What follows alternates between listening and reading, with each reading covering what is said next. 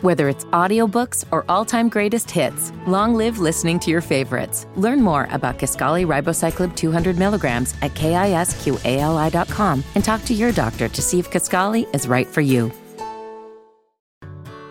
Whether it's audiobooks or all-time greatest hits, long live listening to your favorites. Learn more about Kisqali Ribociclib 200 milligrams at KISQALI.com and talk to your doctor to see if Kisqali is right for you. Attention Strictly Hoop Talk and Strictly Hip Hop listeners. Fans, you know I've been talking about this clothing line forever, but Anti-Forever USA is where you need to be to get dope clothes, man. I'm telling you, I just got a hoodie in the mail today. It is awesome. It is one of their premium hoodies, and they have so much more though than hoodies. They have beanies, they have hats, they have long sleeves, they have t-shirts, they have everything, and they got more stuff coming soon. I was just told that they have more stuff coming soon. So fans, go to Anti-Forever USA today and remember to use the special promo code PLATTY to get 10% off your purchase. That's PLATTE, and make sure you know that the P is capital. The link will be in the description of the podcast. Shop Anti-Forever USA today, antiforeverusa.com.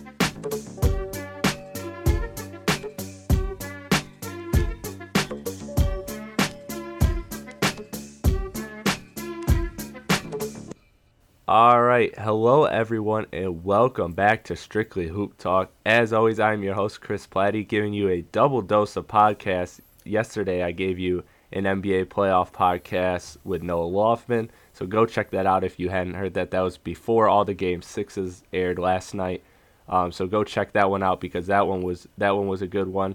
I didn't give you any first round podcasts, so I decided to give you two now. Just been kind of crazy with final schedules and everything. But real quickly, before I jump into today's guest, I just want to say, please follow me on Twitter at RealChrisPlatty. That's ChrisPlatte. That's how you spell Chris Platty. Then, of course, real is just real. And then also, please, those that listen on iTunes, which is the majority of my fan base, please not only subscribe to the podcast on iTunes, but please write a review because very soon I will be recording. And I know I've said this before, but this time it's official. I've locked it down. I am recording a podcast, and in a podcast coming up soon, I will be, within the next week or so, I will be announcing and shouting out those who left a review on the iTunes page. So please do that if you want to have your name heard and receive a shout out on the podcast by us. But now, let's get back. So Max, it's been a while, buddy. First off, how have you been? And then we'll jump into some hoops. But first off, how have you been, man? I've been good, man. It's been kind of crazy with both of our schedules haven't given us the opportunity to get this pod out, but finally, we came together as one. So hopefully this podcast is good, and we apologize for the late podcast, but we're going to get it right now.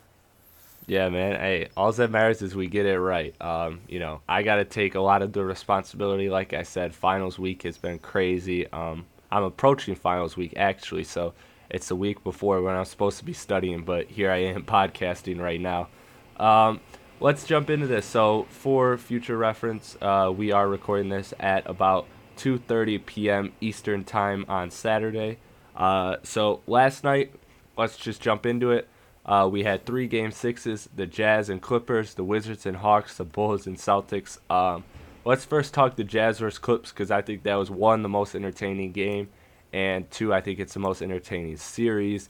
and it has I think the most depth and discussion to it.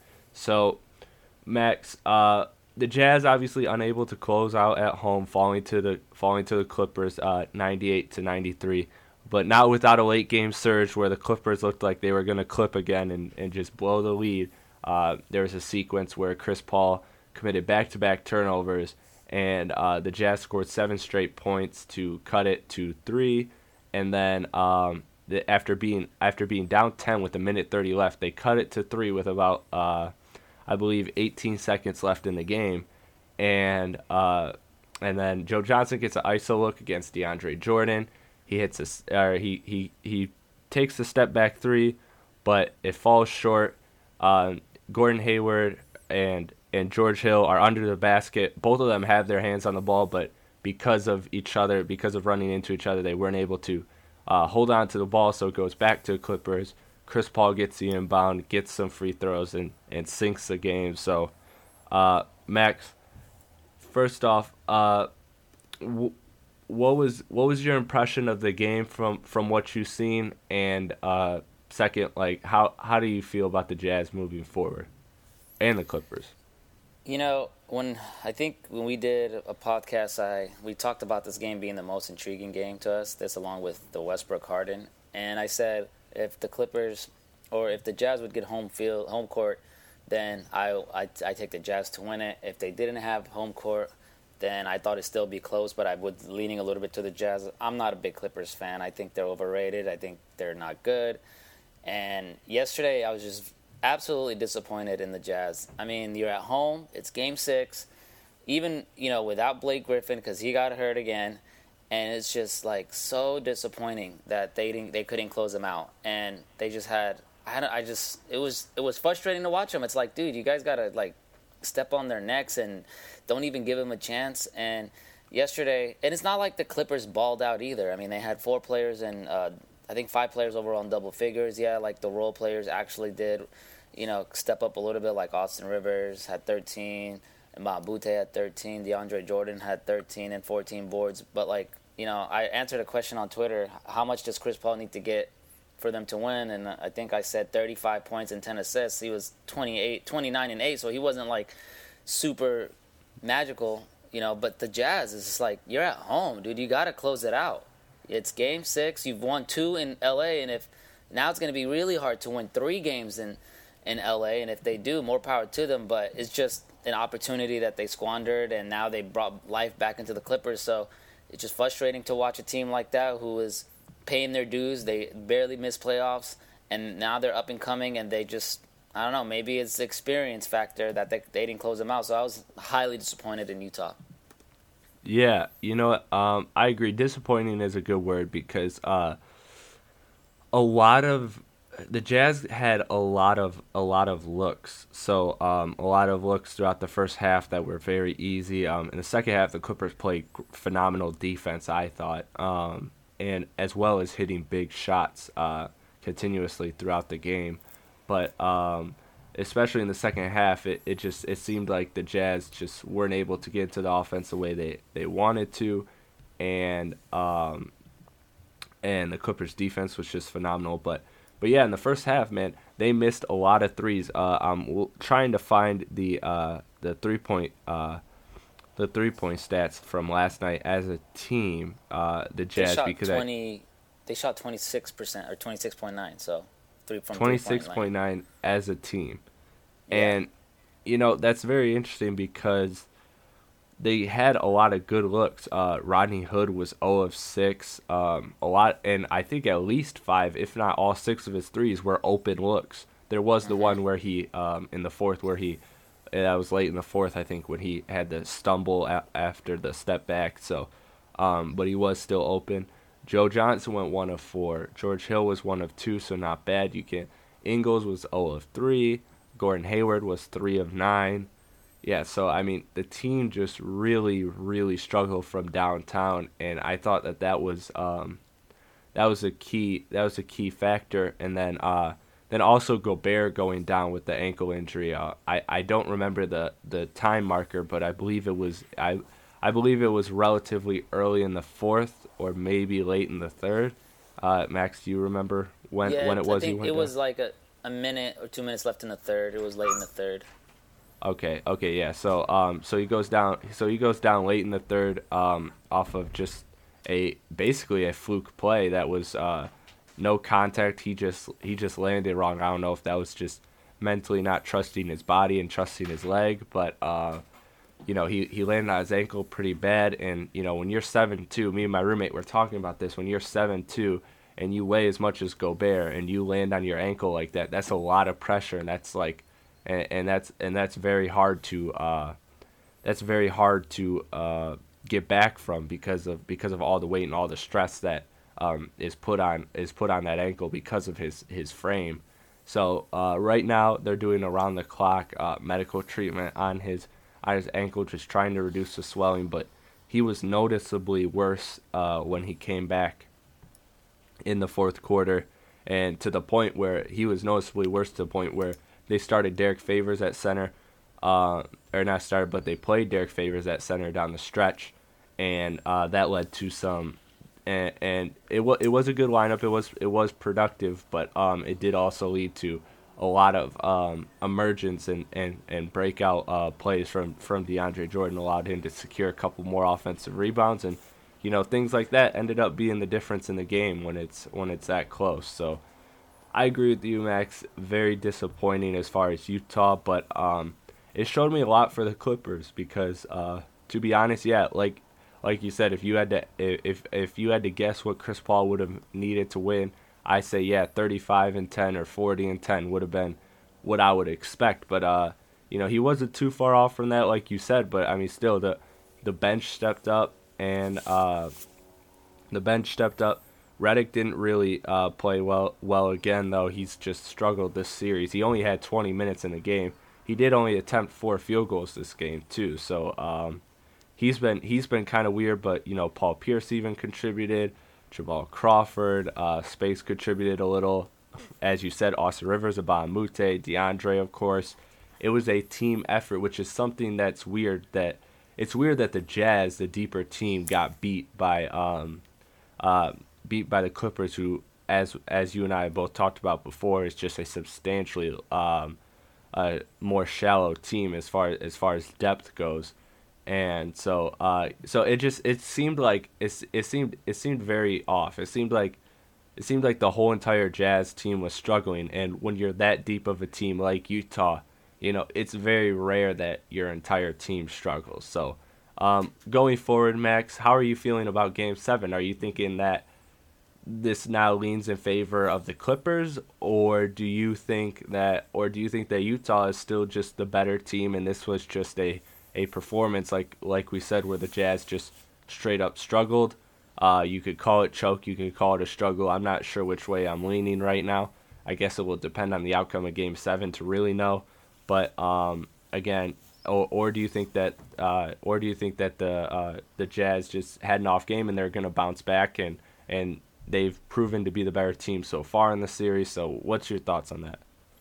No, I think the inexperience of the Jazz really showed, and I honestly think the experience is going to come for the Clippers, and they're going to win Game 7. I think that the best player on that floor is on the Clippers, which is Chris Paul, and he's the point guard, so he can dictate the game and the pace of play, and if they want to run fast break, if they want to slow it down. So they have the best player on the floor. They're at home. I can't see them losing 3 games at home, because if they do, forget blowing up the team. They might as well let Doc Rivers go to Orlando already, or whatever the rumors are starting, because I don't know how anybody could survive losing 3 games at home, especially in LA. But that's a different topic. So yeah, I think the Clippers are gonna finally close out the Jazz. I think experience is gonna play, and it's gonna be very disappointing because I didn't even think any of these teams had any kind of chance against the Warriors. But the Jazz, for some reason, always played the Warriors tough. The Clippers have absolutely no shot. I'd be shocked if they win 1 game against the Warriors next playoff, because the Warriors, not only do they own them when everybody's healthy, now there's no Blake Griffin, who I say there's 3 people that are watched, when I started watching basketball constantly, that I thought was very overrated: Rajon Rondo, Paul Pierce, and that's probably that's a Celtics thing. And then Blake Griffin. I don't think Blake Griffin is all that. I think he's very overrated. And I honestly kept saying that if the Clippers would have traded him and got like a nice stretch four to have DeAndre Jordan control the paint and be running pick and roll and dish it out to that four like a Carmelo or whoever they could have got, or if they could have got, they would be a better team. So I'm not really surprised that this series is going 7 even after Blake got hurt. But I do think they're going to close them out. The Utah had their chance, man. You won 2 road games.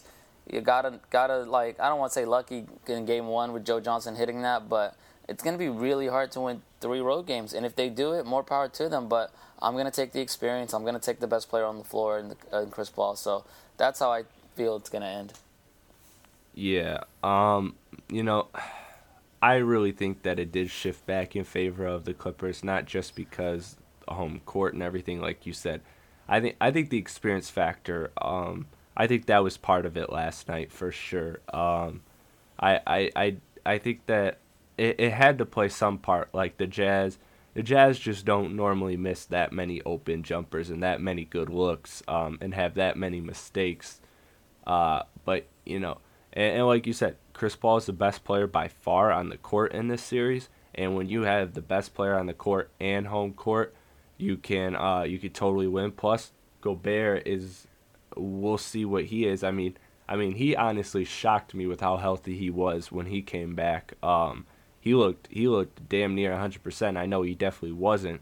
I know that's not humanly possible to be 100% after what he went through in game 1, but he played phenomenal. So, if he could come back and play like he did in game 3 or 4, I forget which game he came back now, but if he could come back like that in this game, in game 7, if he could get that ankle swelled down enough to be able to move and to play very well, and David Locke, radio voice of the Utah Jazz, Locked On podcast. It's a phenomenal podcast, by the way. I think everybody should listen to it. The whole Locked On network is great.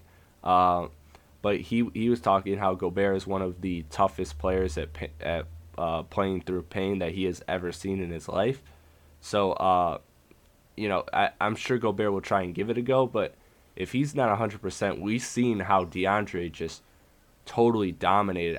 That's something that I think was an underlining factor that not a lot of people are talking about today, from what I hear, is a lot of people are talking about Chris Paul and the bench, and rightfully so, because both of those were key factors in the win. But let's not act like DeAndre getting all those second chance points and all those easy lobs and those dunks. Granted, he didn't shoot well from the free throw, but all those easy lobs and just like easy buckets in the paint, plus offensive rebounds leading to second chance points and more possession time for the Clippers, that added up, and I think that was a huge difference in the win. So it'll be interesting because the Jazz don't seem to have a game plan that works at keeping DeAndre off the glass when Gobert isn't out.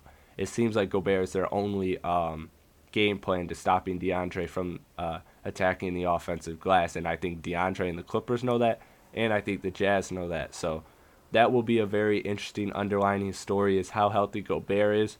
I think that will be the determining factor, because I think Joe Johnson, I think Gordon Hayward, I think Utah will come out overall as a team and play better.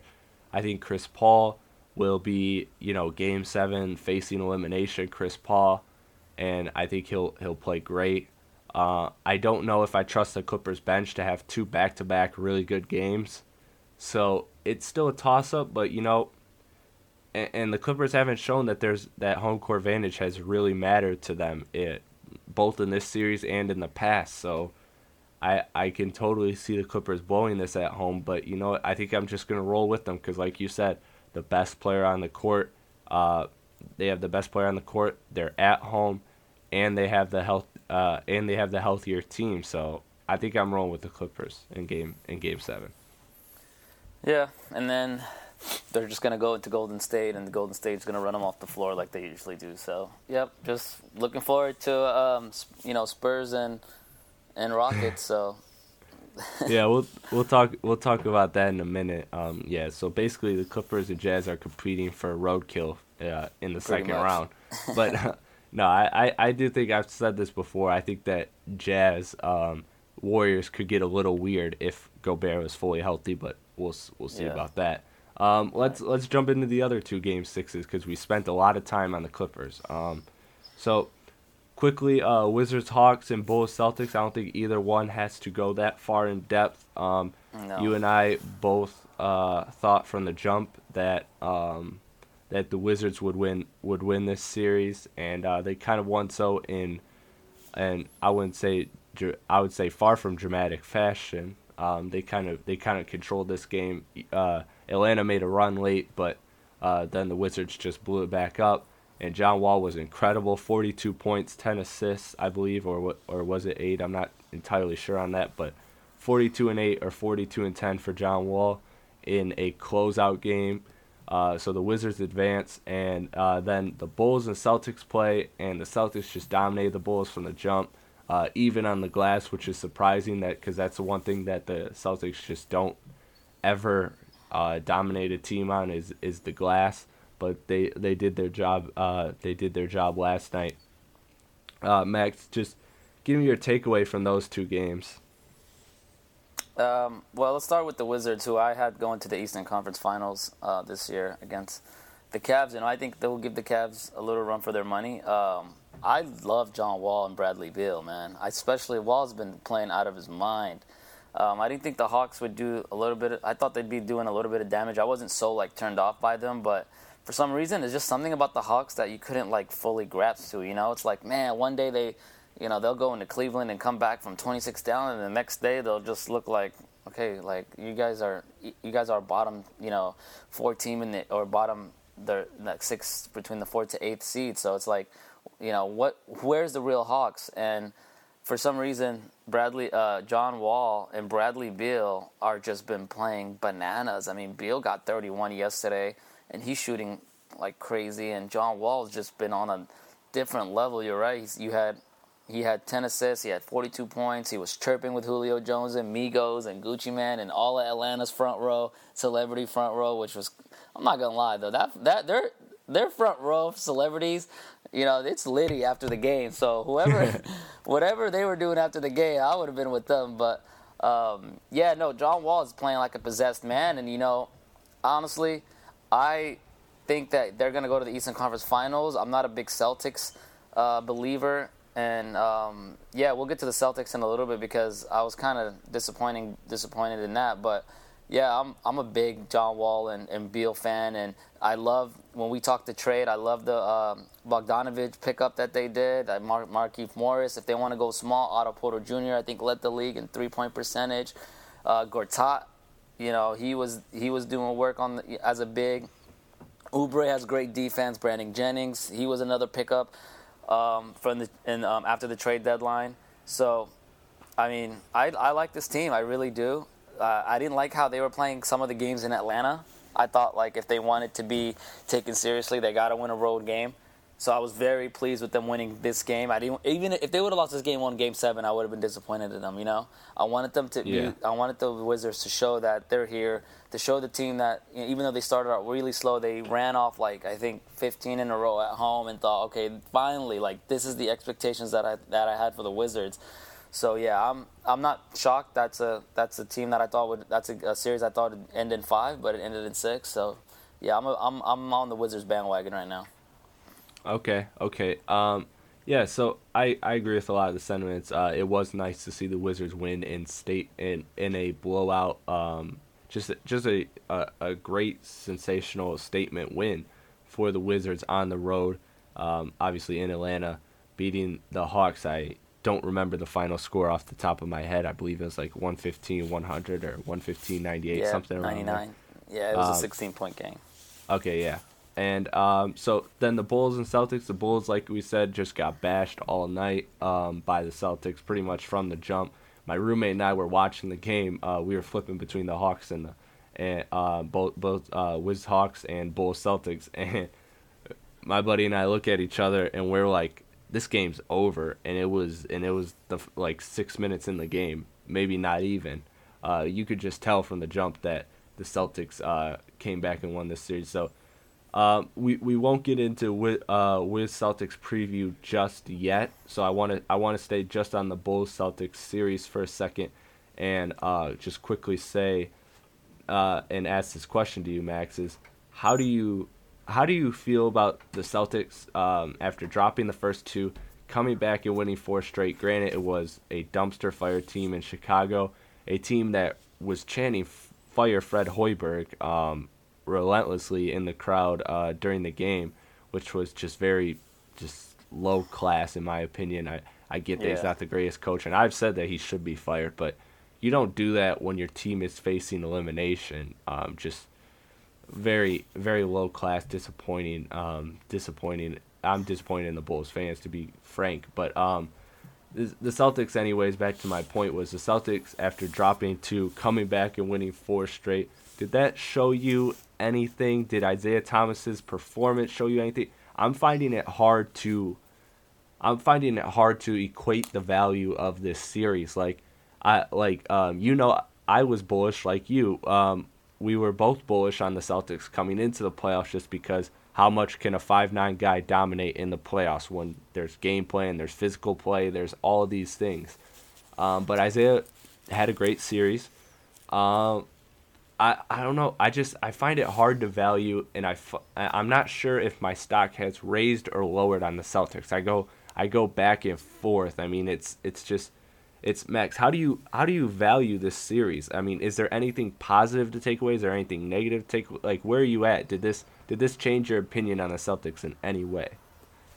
Not necessarily, not at all. I mean, I guess what kind of sucks is what happened. The tragic thing that happened is with Isaiah Thomas losing his sister the day before the first round started. So I don't know how I could. I don't know if I could just judge the team, based off that, because that's their first 2 games. That game, you could just tell they wasn't themselves. I mean, usually when tragic thing happen, the team emotionally rises up and whatever. But that wasn't the case with the Celtics team, and rightfully so. I wouldn't I don't know how I would play a game after losing somebody in my life, let alone a playoff game. So it's really hard to judge Isaiah Thomas and the rest of the team based off that.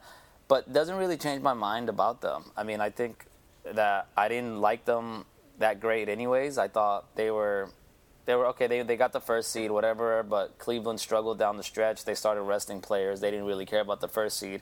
And what showed me was when Cleveland went to Boston and just absolutely manhandled them and just slaughtered them. I think they won by 20 or 30 in Boston. So that just showed me all right, they don't care. They think they can go to Boston and win too.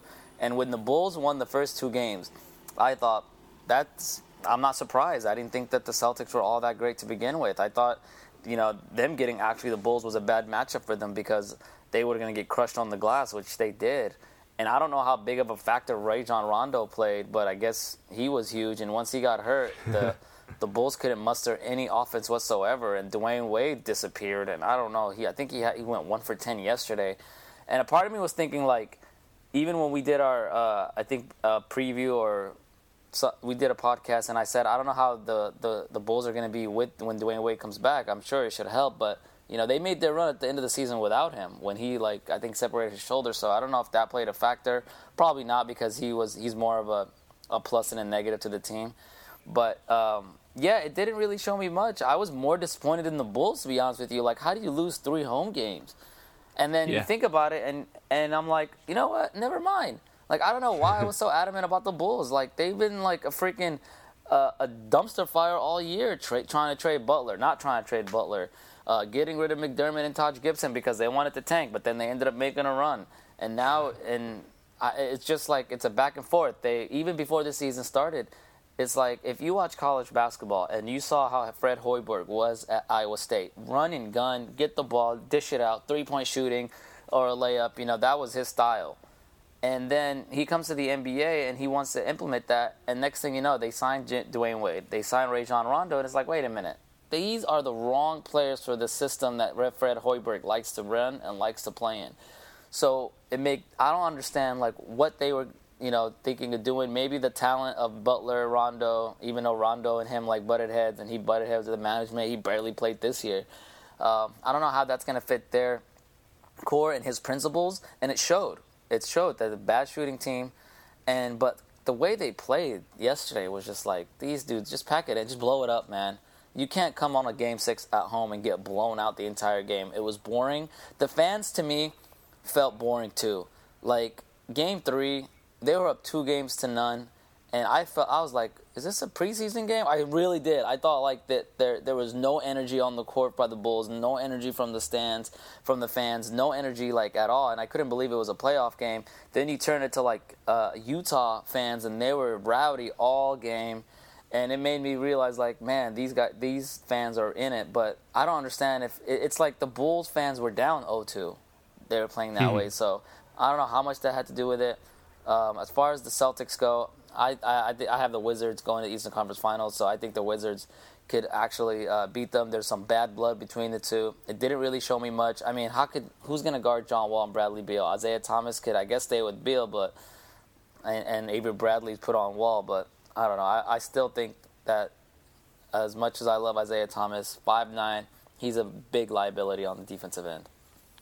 Yeah, let's jump into that then, because we both kind of got excited and started to jump into that anyway. So, I want to start right where you left off, which is in this series, this Wiz Celtics series. I think that you kind of hit the nail on the head. Is who is Isaiah going to guard? Isaiah was statistically the worst guard in the Eastern Conference defensively. And that's including bench players. That's including, like, by defensive metrics, he was literally the worst in the conference. And it wasn't even close who was second. I forget who was second, by the way. But anyways, the point is showing that he's terrible defensively, and you cannot put him. I mean, am I crazy to say that you stick him on Otto Porter and say, let Otto Porter beat us? But Otto Porter can clearly post him up. I mean, Otto Porter would have 10 inches on him, but yeah. I mean, I think you'd rather have Otto Porter taking 15, 16 shots a game than Beal or Wall, right? Like, what do you do if you're Boston? Like, how do you game plan? Where do you put Isaiah in this series? I'm very curious about that.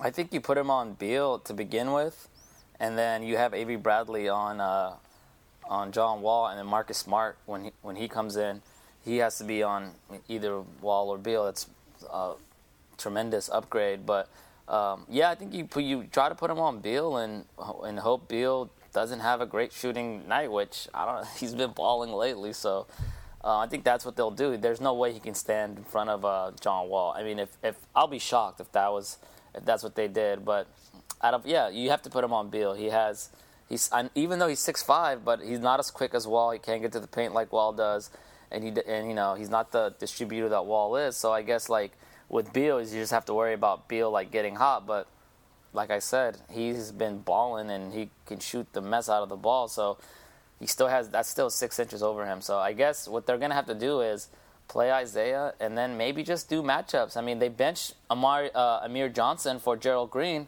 so who knows if Brad Stevens might say like, hey, if we're up 5 at the end of the game, maybe bench Isaiah for defensive purposes. So I guess that's what I would do. I don't know how like tight that is, or I don't know, or the Brad Stevens is with Isaiah Thomas to tell him like, hey, we're gonna have to bench you, down the stretch to like lock up the game. So I don't know. I really don't know. But Brad Stevens has been a great coach.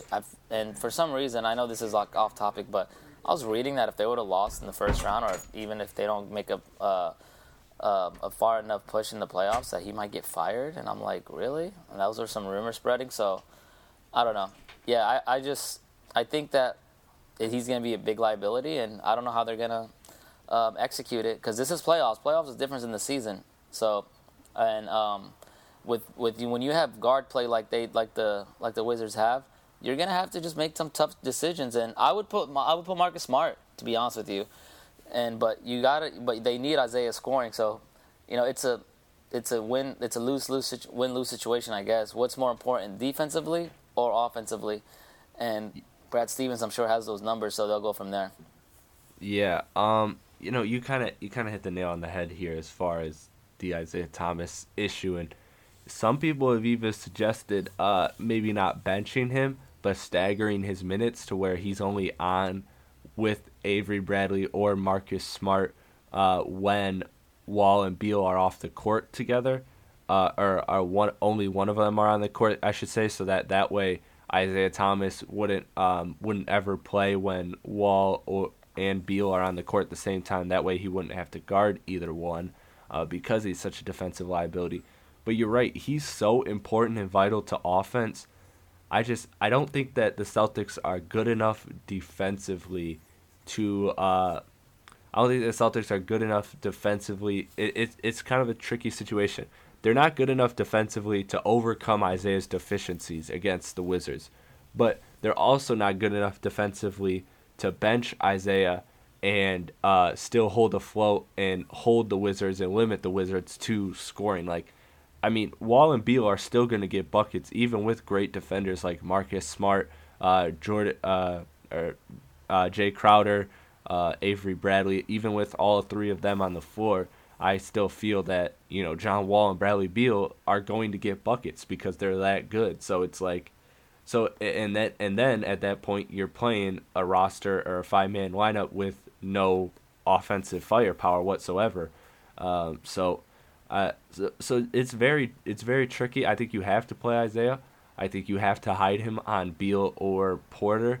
I would actually do the dramatic route and put him on Porter just because I don't think that the Wizards want to have Porter shoot, like I said, 15 to 18 shots a game.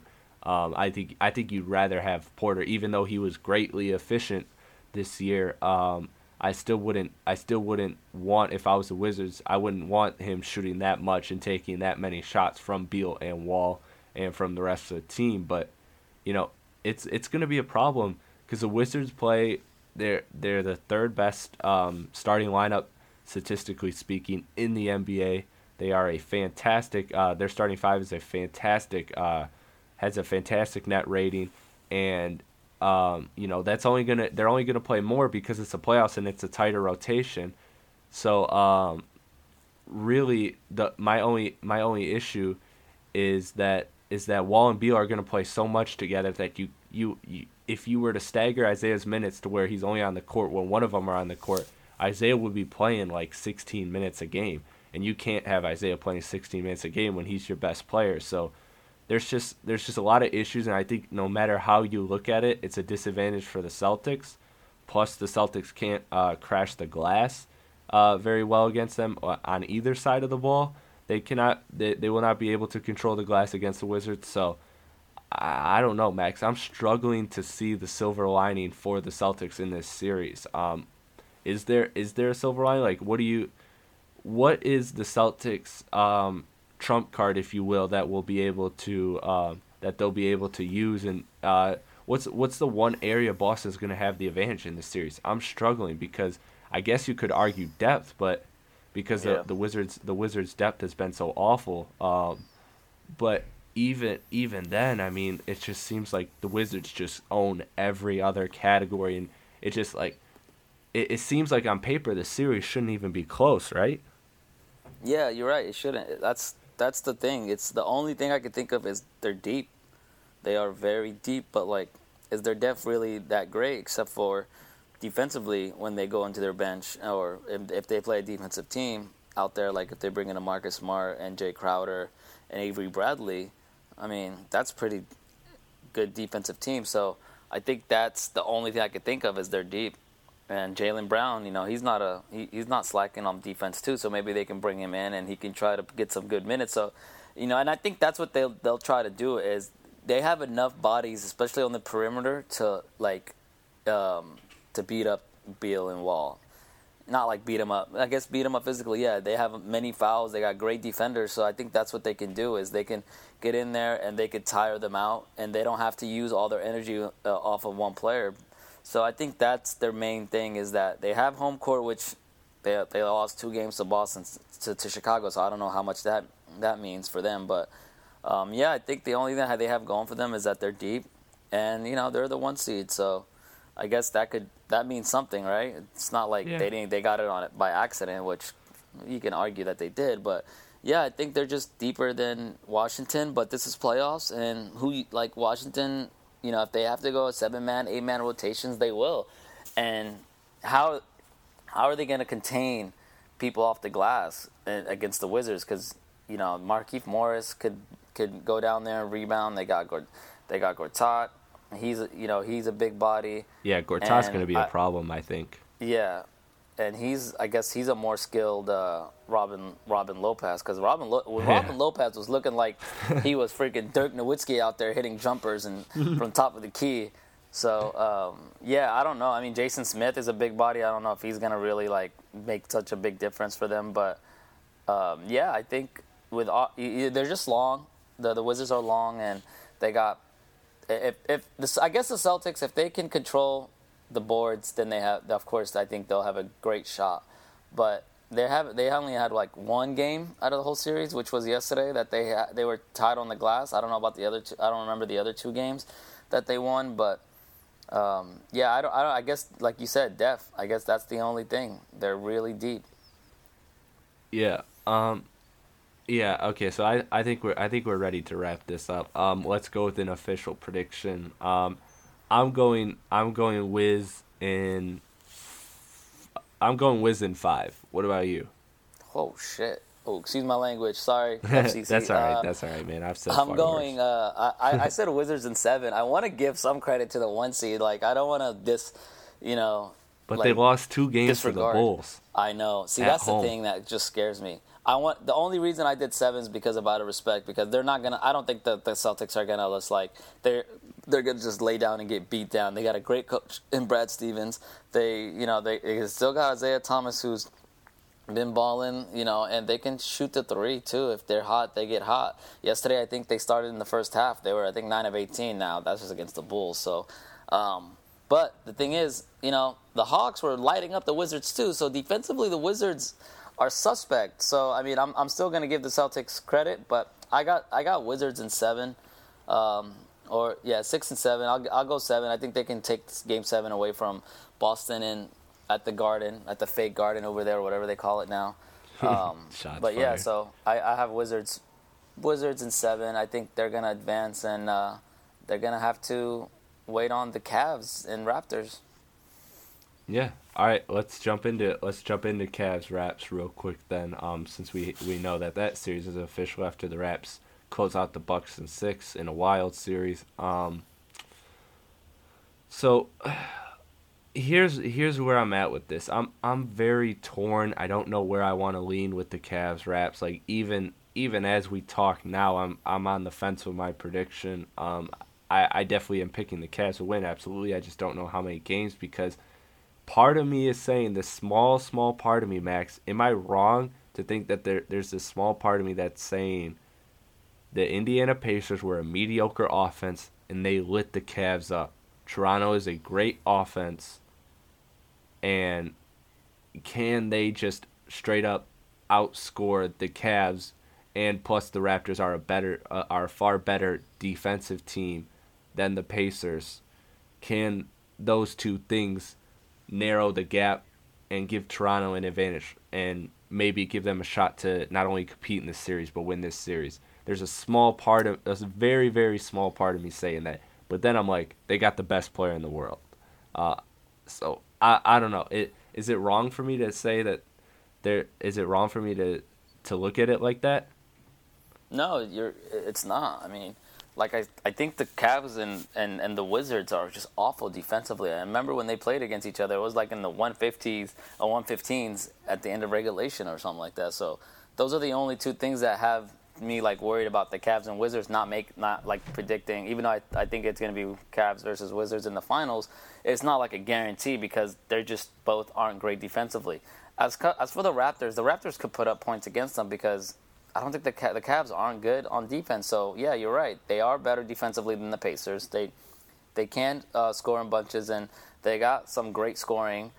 And I don't know, like, it's something about the Raptors that just like blows my mind. I mean, how do you get blown out by 30 freaking points or 40 points just because you're on the road, man. Like, that to me blows my mind. Because even last year in the conference finals against the Cavs, they were getting slaughterhouse the first 2 games. Yeah. I mean, I thought like it'd be a sweep, and then they come back at home and they win 2 more, and it's like, come on, like that can't be such a big disparity from home and road to when you win a game by 10 or 15, and then you get blown out by 40. Like, come on, like something got to change, and that's the only reason why I don't want to pick the Raptors to beat the Cavs. It's because I thought maybe with the addition of Ibaka, PJ Tucker, they would have that attitude that we're not gonna get punked and whatever, and then they come in Game 3 against the Bucks and just absolutely poop the bed. Since I'm trying not to curse anymore, but yeah,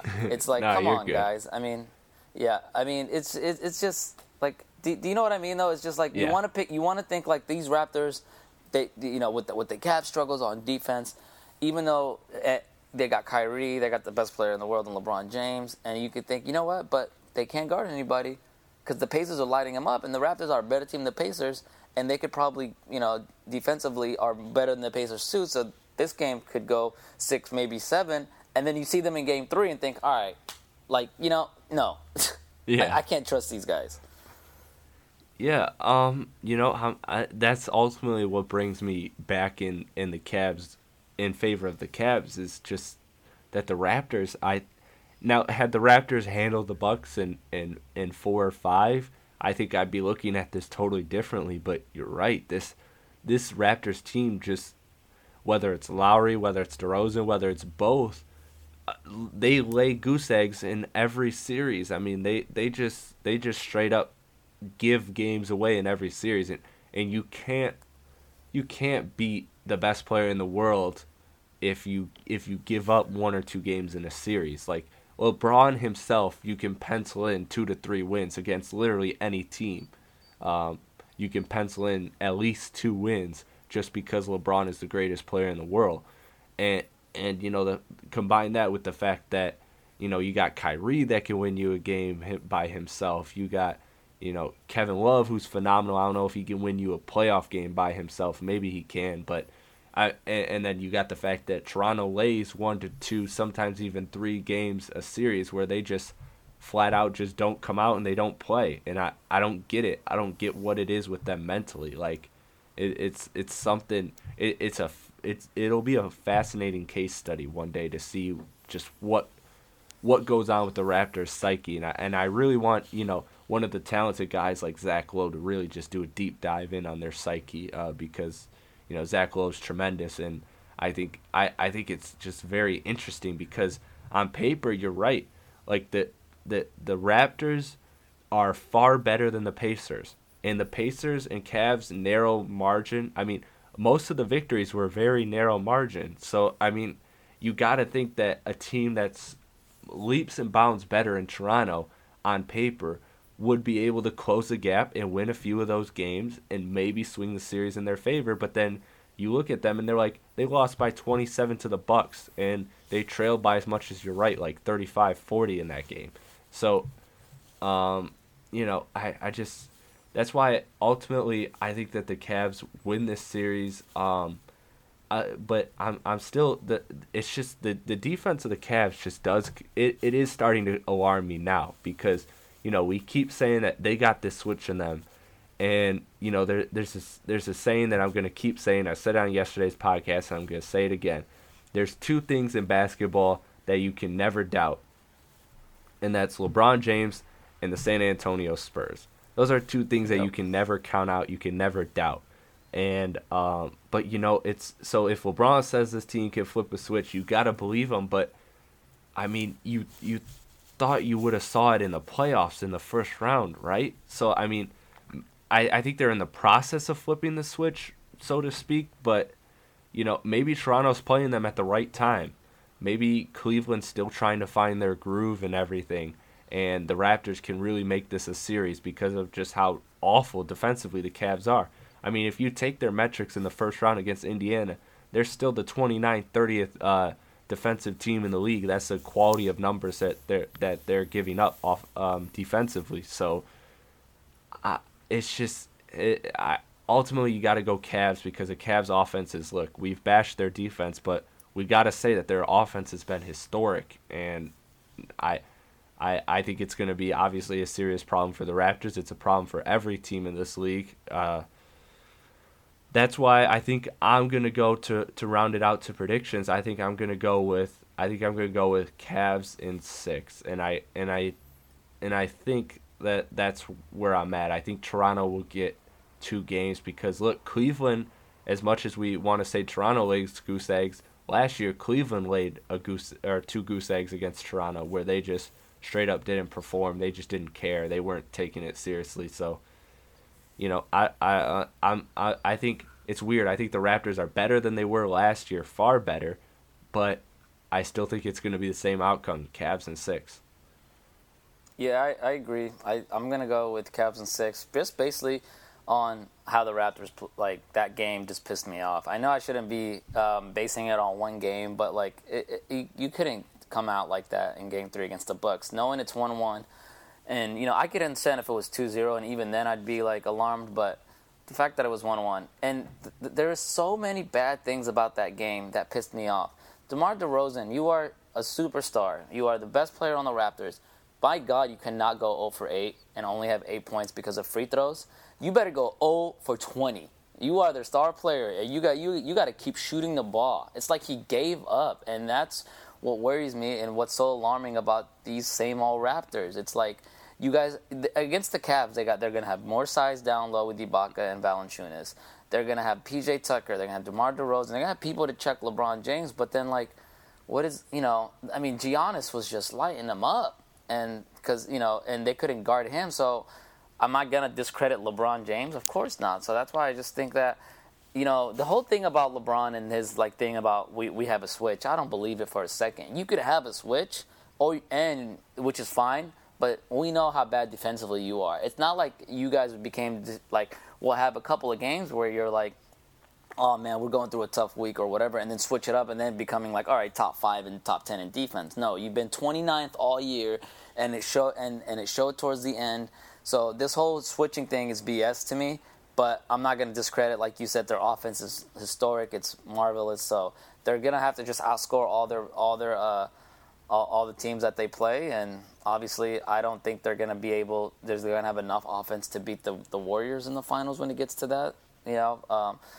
Foreshadowing. But yeah, I'm just going to take them basically on offense. I don't believe this whole switch BS that LeBron's trying to say. Kyrie's never been a good defender. Kevin Love's never been a good defender. You only have Tristan Thompson down low. Richard Jefferson is old. Fry is not a great defender. J.R. Smith, I think maybe last year because he was in a contract year and whatever, he balled out on defense. Iman Shumpert should, helps them out on defense, but I mean, that's it, right? That's LeBron's been awful on defense too. So, this whole switch thing, I don't buy it. I just think they're just going to outscore all their opponents. And so I have Cavs by 6 against the Raptors. Okay. So, real quickly then, I want to ask a question. I kind of laid the case for Toronto, being that Toronto has on paper arguably the best roster of the teams in the East, not named Cleveland. Plus, they're playing the Cavs in the second round as opposed to the conference finals, which gives the Cavs another round to kind of get their shit together if they really do have this other switch that you're talking about and that we've been talking about. But I want to ask you this. So, with that being said, are the Raptors?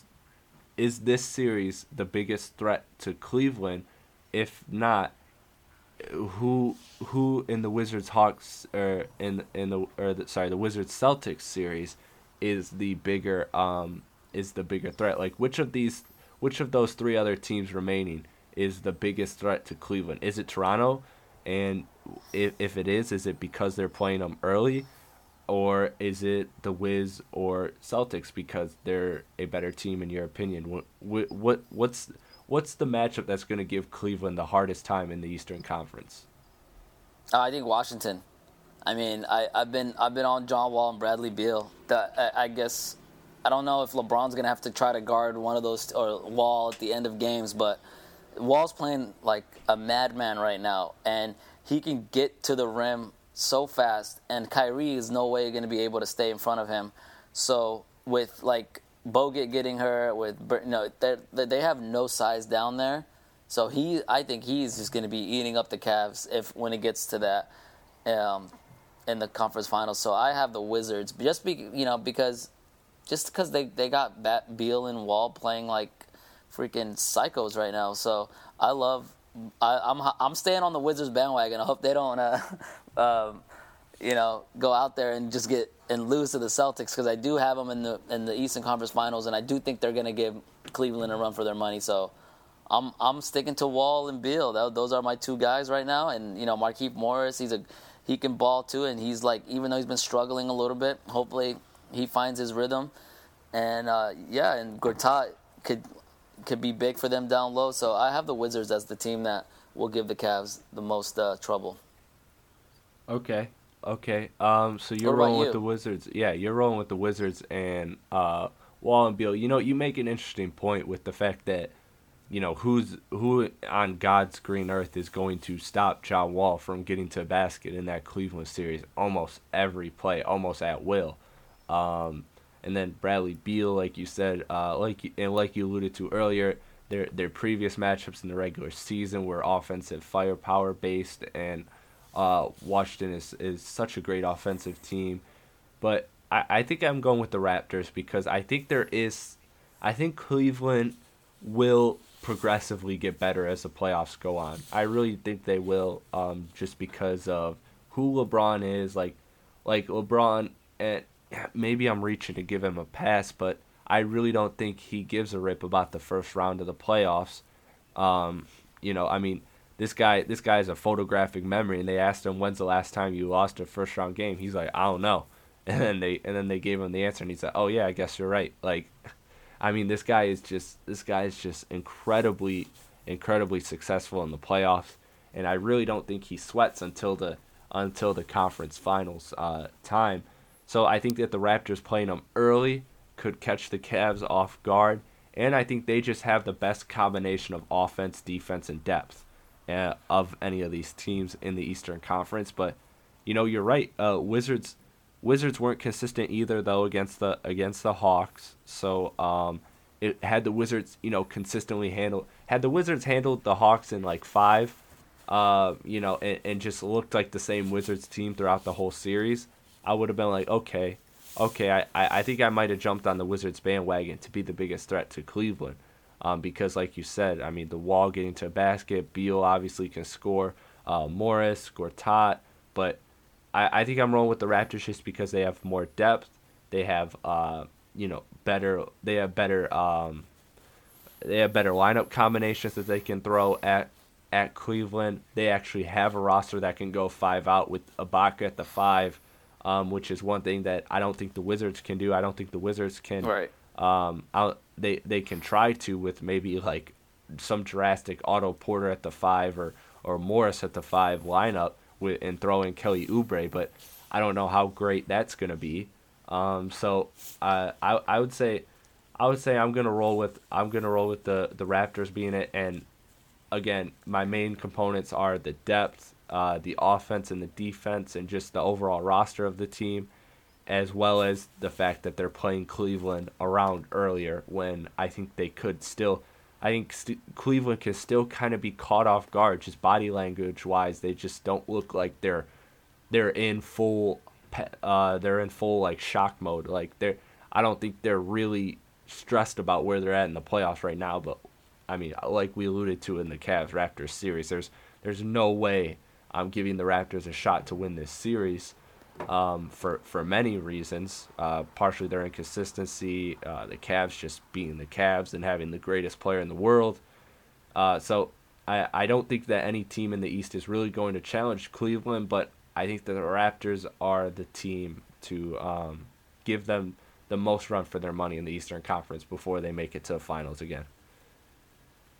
I think if Coach Casey would start that lineup of Ibaka at the center, I think that's going to show me like, oh, these guys are actually trying to win and they're trying to like go small ball against them. I don't know if that's going to work, but I would do that instead of having like Ibaka at the 4 with Valanciunas and whatever. I would actually play around with the lineup, and I would really consider starting Ibaka at the 5 and then have Valanciunas come off the bench for him, because that would be huge when it comes to the bench play for the Raptors. So they should have learned from last year, because they were getting crushed on the road when it came to when Fry was in that lineup for the Cavs, and they were just hitting threes left and right. So yeah, I would play Ibaka at the 5 a lot, not just like, when he goes to that lineup. I would play him a lot, and maybe talk to both of them, him and Valanciunas, and be like, look, we're gonna have one of you guys in there at the 5, and then Norman Powell, who's been actually yes, he's probably their MVP in the Norman first Powell's series been against amazing. the Bucks. Yeah, so I think that if they do mess with their lineups, if they do have Ibaka at the 5 and maybe go small and try to counteract what the Cavs run, especially when the Cavs go small, they just like a machine on offense. But you could have Kyle Lowry, DeMar DeRozan, DeMar Carroll, Serge Ibaka, and if you want Patrick Patterson maybe, or PJ Tucker, just so he can check LeBron on defense, and and DeMar Carroll. I mean, they just have a lot of players. That's why we both liked what they did in the trading deadline. I just have such a bad taste in my mouth in Game 3 against the Bucks. I don't know why. I just feel like that you can't come out like that. And I mean, even if they would have still lost by 20, just like the fact that DeRozan only had 8 points. 8 points, and all were free throw. It's like, really, like, you guys really gonna? This is how you guys want to play this? So now, if you guys don't have home court advantage, you're gonna lose again. That's what I think got upset. Even though they won Game 6 against the Bucks, but if you watch that game, they blew a 25-point lead in the third. It's like, how? Yeah. I think they were up 71-56, and next thing you know, it's 72-48. I think was the highest. Oh, so maybe it was 20, and then 24-25, something like that. And next thing you know, it's 74-72, and I'm like, wait a minute, like, how is this possible? Yeah. You have so much talent. How is this allowed? How can you guys do this? So, that's the only issue. But if they would have been like, say they lost Game 3, and then they just crushed them Game 6, I would have actually made this game go 7, and maybe think like the Raptors have a chance. But seeing after all that, now I'm just like, I'll take the Cavs in 6. But we could be wrong. They could match up very well against them, and DeMar Carroll, even though he's been kind of disappointing, he can ball out, play defense, and like you said, they can throw PJ Tucker at LeBron. If they look at what the Mavs did to the Heat when LeBron was there, and just throw bodies at LeBron, bodies at LeBron, bodies at LeBron, maybe they can tire him out by the 4th. And they're not. And that Heat team compared to this Cavs team defensively is like night and day. So if they can do that, maybe they can steal one of the games. One of the first 2 games, which I don't know if I'll be still on the Raptors, they stole one, so now I think they're going to win the series, because I can easily see the Cavs stealing one back. So, yeah, to me, it's just their psyche, like you said. If one of the writers could just write about why are they so awful when it comes to road games in the playoffs, then yeah, but maybe they're learning, or I don't know. But I don't trust them still, so I'm still going to go with the Cavs. All right, so. And you're also rolling with, just to clarify, you're still rolling with the original question, Wiz being the main threat. Okay, cool. So let's jump to Western Conference then. I don't want to talk about the Warriors because we don't know who they're playing yet with Jazz Clips Game 7. So we talked about that. So let's talk about the last series that we know is a matchup. Let's talk Spurs Rockets preview. So this series is interesting. I still am on the fence about this series. Here's where I'm at. So I could see I'm leaning Spurs because I think Kawhi on Harden can just all series long make a huge muck of the Rockets offense, and 2, that style of play that Mike D'Antoni has, that has never done well against a Popovich team, especially, and just in the playoffs, it's never really gone too far, quite frankly. So I still don't know if that way of play, the way D'Antoni plays basketball, the way he coaches basketball, can win come postseason time, and especially against Popovich, who was when D'Antoni was at the Suns, the Spurs were just single-handedly crushing the Suns, and and always getting the best of Suns in their head-to-head matchups in the playoffs. So I think those two combinations have me leaning Spurs, but I just look at the Rockets and I'm just like, the Rockets have so much offense, and the fact that they dominated OKC, who we all know is a flawed team. You and I have both said that from the jump, that they're a flawed team, but the fact that they handled them without really having many major offensive performances outside of Harden, like this team definitely could have played far better offensively in the first round than they did. That I don't know, man. In the Spurs, outside of Kawhi, man, they got a lot of old players. I know that Pop always seems to have some voodoo magic where the players that are 38 play like they're 28, but I don't know. I could see like a lot of matchups being exploited by Houston, and so I'm not ready to count out Houston. I think I'm ultimately going Spurs in 6. Max, how are you feeling about this series? I'm with you. I think that it's going to be Spurs advancing, and I don't know what's going on with LaMarcus Aldridge. My God, I thought that was the pickup of one of the best pickups last year, and thought the Warriors better watch out. And you know what? Last year they were balling too. The LaMarcus was balling, and this year he's just been like, I don't know if he's been irrelevant, and I don't know, maybe it's the style of the Grizzlies that he doesn't bang down low, so maybe that's why he struggled, and I think he's finally, this is a series for him to finally be the LaMarcus Aldridge of old, when he was lighting up the Rockets, when Dwight Howard, when he was on the Blazers and he was lighting up Dwight Howard for 40-something points.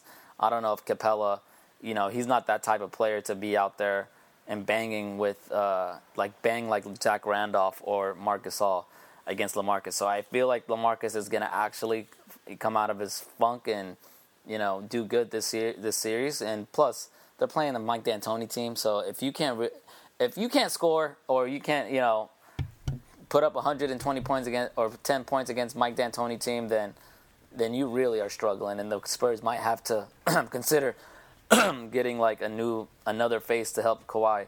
But back to the James Harden thing. When you're playing OKC, Andre Robertson was out there to defend James Harden, but his offense and his free throw shooting was just god awful. I think he went 2 of 18 in the series or something like that. And now I'm thinking, okay, so you have a better defender who's probably one of the best defenders in the league, and not only that, but he's an absolute monster offensively now. And I mean, against the Grizzlies, he was out there like point guard, dishing it and finding the open man, finding Tony Parker, finding Patty Mills. And I think that's going to be so huge for the Spurs, that this dude could play both ends, and you don't have to mix and match, right? With let's take Robertson out, but then Robertson would go out and James Harden would just get to the rim. They don't switch a lot like the Thunder do, which I never understood. Why would you switch on a James Harden with Steven Adams or Enes Kanter? That's not going to ever work. Harden's going to get them every time. They don't. The Rockets don't have I guess Beverly and Eric Gordon and Lou Williams, when they come in, they could actually be distributors or actually take a Tony Parker or whoever. But Patty Mills has been that guy too, that's actually been coming off the bench and giving the Spurs a little spark. So ultimately, the best player on the floor is Kawhi Leonard. And like you said, Greg Popovich against Mike D'Antoni, Popovich all day, all night long. I mean, I'll be surprised if this goes 7, but the way the Spurs played, I think we should give more credit to the Grizzlies. I think their style of play wears down everybody. They're not a team that gets swept. Marc Gasol and Zach Randolph are great players, and Mike Conley is very underrated. I think people fail to realize how hard it is to win at the Grindhouse. I mean, even the Warriors would struggle when they played there. I mean, I think they eventually won in 6, but they struggled a couple of games in Memphis. So I think that should be more credit to the Grizzlies. But you're right, the Spurs, they're gonna come up big because now it's a different team. Now it's a more less physical team. And now it's all right, it's a Popovich against D'Antoni. You're always going to take Popovich. So obviously Kawhi needs help, and he's going to get it, I think, because the Rockets are less physical. and LaMarcus Aldridge is going to have, great games, and they're going to get to the paint, and I think the Spurs are going to win in 6 or 7 games. Okay, that's very fair. Yeah, I think we're kind of along the lines of the same breadth. Now, I would say I give probably about a 65% chance the Spurs win this series. What would you give them of winning this series? Like how much of a shot do you actually give the Rockets? Because it sounds like maybe you're more bullish on the Rockets' chances to win this series than I am. Yeah, I'll give the Rockets a 30% chance, and it's nothing against what they've done this year is amazing, and they've exceeded everybody's expectations, especially mine. I didn't think they'd make playoffs, let alone be the third best record in the league. I just don't like a Mike D'Antoni team. If you're telling me if they don't hit 10 threes, at least 10 threes versus the Spurs, they might have to win. They could win a game. Now they could have done that and got away with it against the Thunder because, well, I mean, look who's on the Thunder. They couldn't shoot the ball to save their lives aside from Russell Westbrook, even though he had to do way too much in the fourth quarter. And let's be real. I think the Thunder had a 10-point lead like in 3 of the games, right? And they blew two games, and they had a double-digit lead in the fourth quarter. So is that supposed to give me reassurance that this Rockets team is different, or is that what's everybody been saying about the Thunder team? What you said, they're flawed. So that's why they could come back against a team, the Rockets against a team like the Thunder. But would you give the Rockets the same kind of chance that, or they can do this against the Spurs? I wouldn't be too.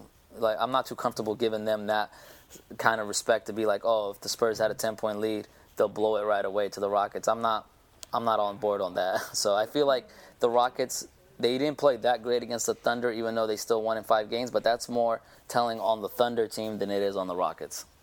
Okay, that's fair. I mean, I don't think you're wrong in that logic either. I think maybe I'm just a little bit more optimistic when it comes to Rockets, and I think I'm looking at it from a slightly different perspective, but that's fair.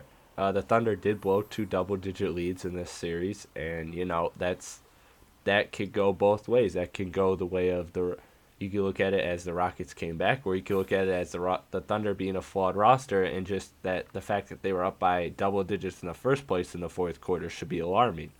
So right. Yeah, you're right. I think ultimately we're both going Spurs with this series. We're both favoring the Spurs. Max, thank you for coming on the podcast, man. It's always great having you on the podcast. So please, why don't you tell them where to find you until the next time, until you're back on again. Yeah, you can find me on Twitter, Snapchat, Instagram, Facebook at the same handle, Hauter2. HAUTER 2. I'm on there, especially on Twitter, a lot. I like to get upset on. I'm like a guy that watches something. I'm like, all right, I'm changing my mind, but I try to stay at the same with my same predictions. But sometimes stuff happens in the games that I'm just like, all right. So I'm always engaging. And maybe I'll say something and someone could, point me out like, you said this. So I actually like that. I actually like to have conversation with people. So, yeah, catch me on Twitter. And thanks for having me, man. It was always a pleasure to be on here. Always, man. It's always great to have you on. And I can confirm that he is a great follow on Twitter. So definitely follow him. He always engages right away. I mean, I swear sometimes he replies to tweets before I even send them. But yeah, man, it's great having you on here. I love having you on to talk playoff basketball. The fans love you. I get great feedback every time you're on. Shout out to homie Will Gill one more time for linking us up. Will Gill. Yep, Will Gill. He's the truth. Go check them out at Hip Hop Review Podcast. Will Gill does some great things along with the other homie, Vontae the Pro. But like I said earlier, guys, you can find me on Twitter at Real Chris Platty. That's REAL, Real. And then Chris Platty, ChrisPlatte, no spaces, no caps, no nothing fancy, just straight up all one word, Real Chris Platty. That's my Twitter username. And on there you can find a link to my Podbean and my iTunes account where I have all of my podcasts. I just recently changed my iTunes so that you can see the very first podcast I've done. So the fans that want to go all the way back and dig all the way back in my past and look at how horrible and awful I was as a podcaster, you can go do that. Chop it up into some clips and, probably make me a meme or whatever the kids do these days. But also, like I said earlier at the beginning of the podcast, please leave a review on iTunes. I will be shouting out those next week on a podcast that I'm doing, a major podcast that I'm doing. I'm doing a Strictly Hip Hop, recapping the year 2017 hip hop so far. We're gonna talk Kendrick versus Drake. We're gonna talk Remy Ma versus Nicki. We're gonna talk all the insane stuff, our top 5 albums of the year. What's coming up later? It's gonna be a massive and huge podcast. And on that podcast, I'm going to make big announcements. And on that podcast, I will be reading everybody who has shouted out and left reviews on iTunes. So please go within the next week, sometime this weekend. Just get your reviews in and give me a username that I can shout out, and I will shout you out on the podcast. Again, it's going to be the biggest podcast I've ever done to this point. I got Kalo and Chris, 2 fan favorites when it comes to Strictly Hoop Talks or Strictly Hip Hop series. So that's going to be a great podcast. So stay tuned for that one. That's the next podcast. But until then, I'll be grinding out for this last week of finals here at MSU. And Max, it's great to take a break from studying to come talk hoops with you. So thank you for coming on the podcast, man, and I'll see you soon. Thanks, man. I appreciate it. Thanks for always having me on here. No problem, man. Take care.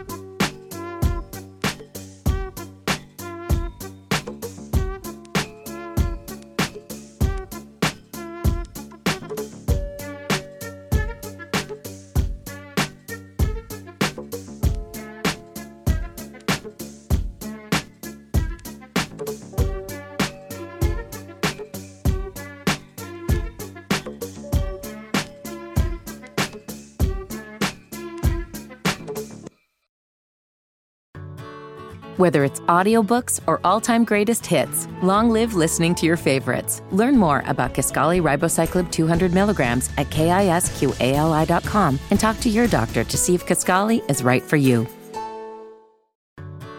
Whether it's audiobooks or all-time greatest hits, long live listening to your favorites. Learn more about Kisqali Ribociclib 200 milligrams at KISQALI.com and talk to your doctor to see if Kisqali is right for you.